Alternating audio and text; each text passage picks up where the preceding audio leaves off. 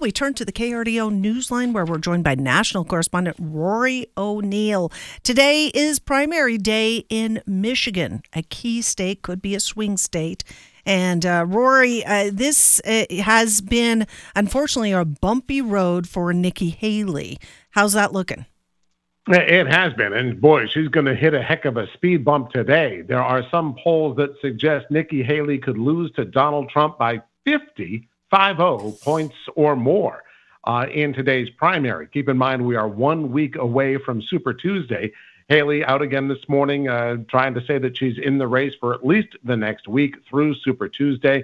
She says that the 40% she got in South Carolina is another sign that there is a large portion of the Republican Party out there that doesn't want another term of Donald Trump or Joe Biden, and she thinks that she still has a path forward. But most political observers say not within the Republican Party, as Donald Trump has swept all the early primary states so far and is looking to sweep on Super Tuesday as well. And when you were looking at that, I mean, Nikki Haley certainly had more command in the more urban areas of, for instance, South Carolina. Is that expected to be the trend in Michigan versus the rural areas?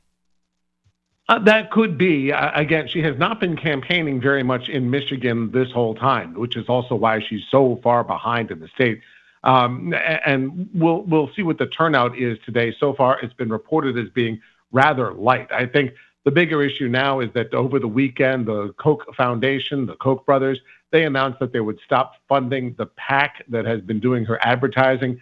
So she is going to be quickly running out of money. I guess she got about $1 million since her performance on Saturday, but that's not going to go very far with more than 15 states on the line for Super Tuesday. That money is going to be spent awfully quickly. All right. And in Michigan, I don't know how their primary is set up. I mean, here in Colorado with our mail-in ballots, if you are Republican, you get the Republican ballots. If you're a Democrat, you get the Democrat ballots. If you are independent or, you haven't registered to vote in one party or another, you get both ballots. So there is a lot of crossover, I think, in Colorado with maybe Republicans voting Democrat in primaries and vice versa. Right. Is that how it works in Michigan? And does that offer, people who aren't registered a chance to really basically show up against Joe Biden? Well, it's pretty complicated, actually, the way Michigan goes, because really just a fraction of the delegates are on the line tonight. So the primary, a first step in what they call a two-part process. So they've got 55 Republican delegates up for grabs today. Less than a third of them, though, will be decided today. The rest will be won in district meetings of the 13 congressional districts. All those meetings then have to be held by March 2nd.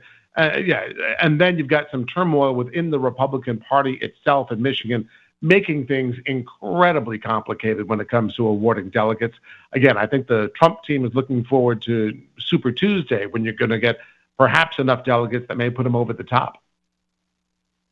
Rory O'Neill, thank you for this preview of today's Michigan primary and also indicating what we're really looking forward to that Super Tuesday. Appreciate it. Thanks, Shannon. Talk to you soon.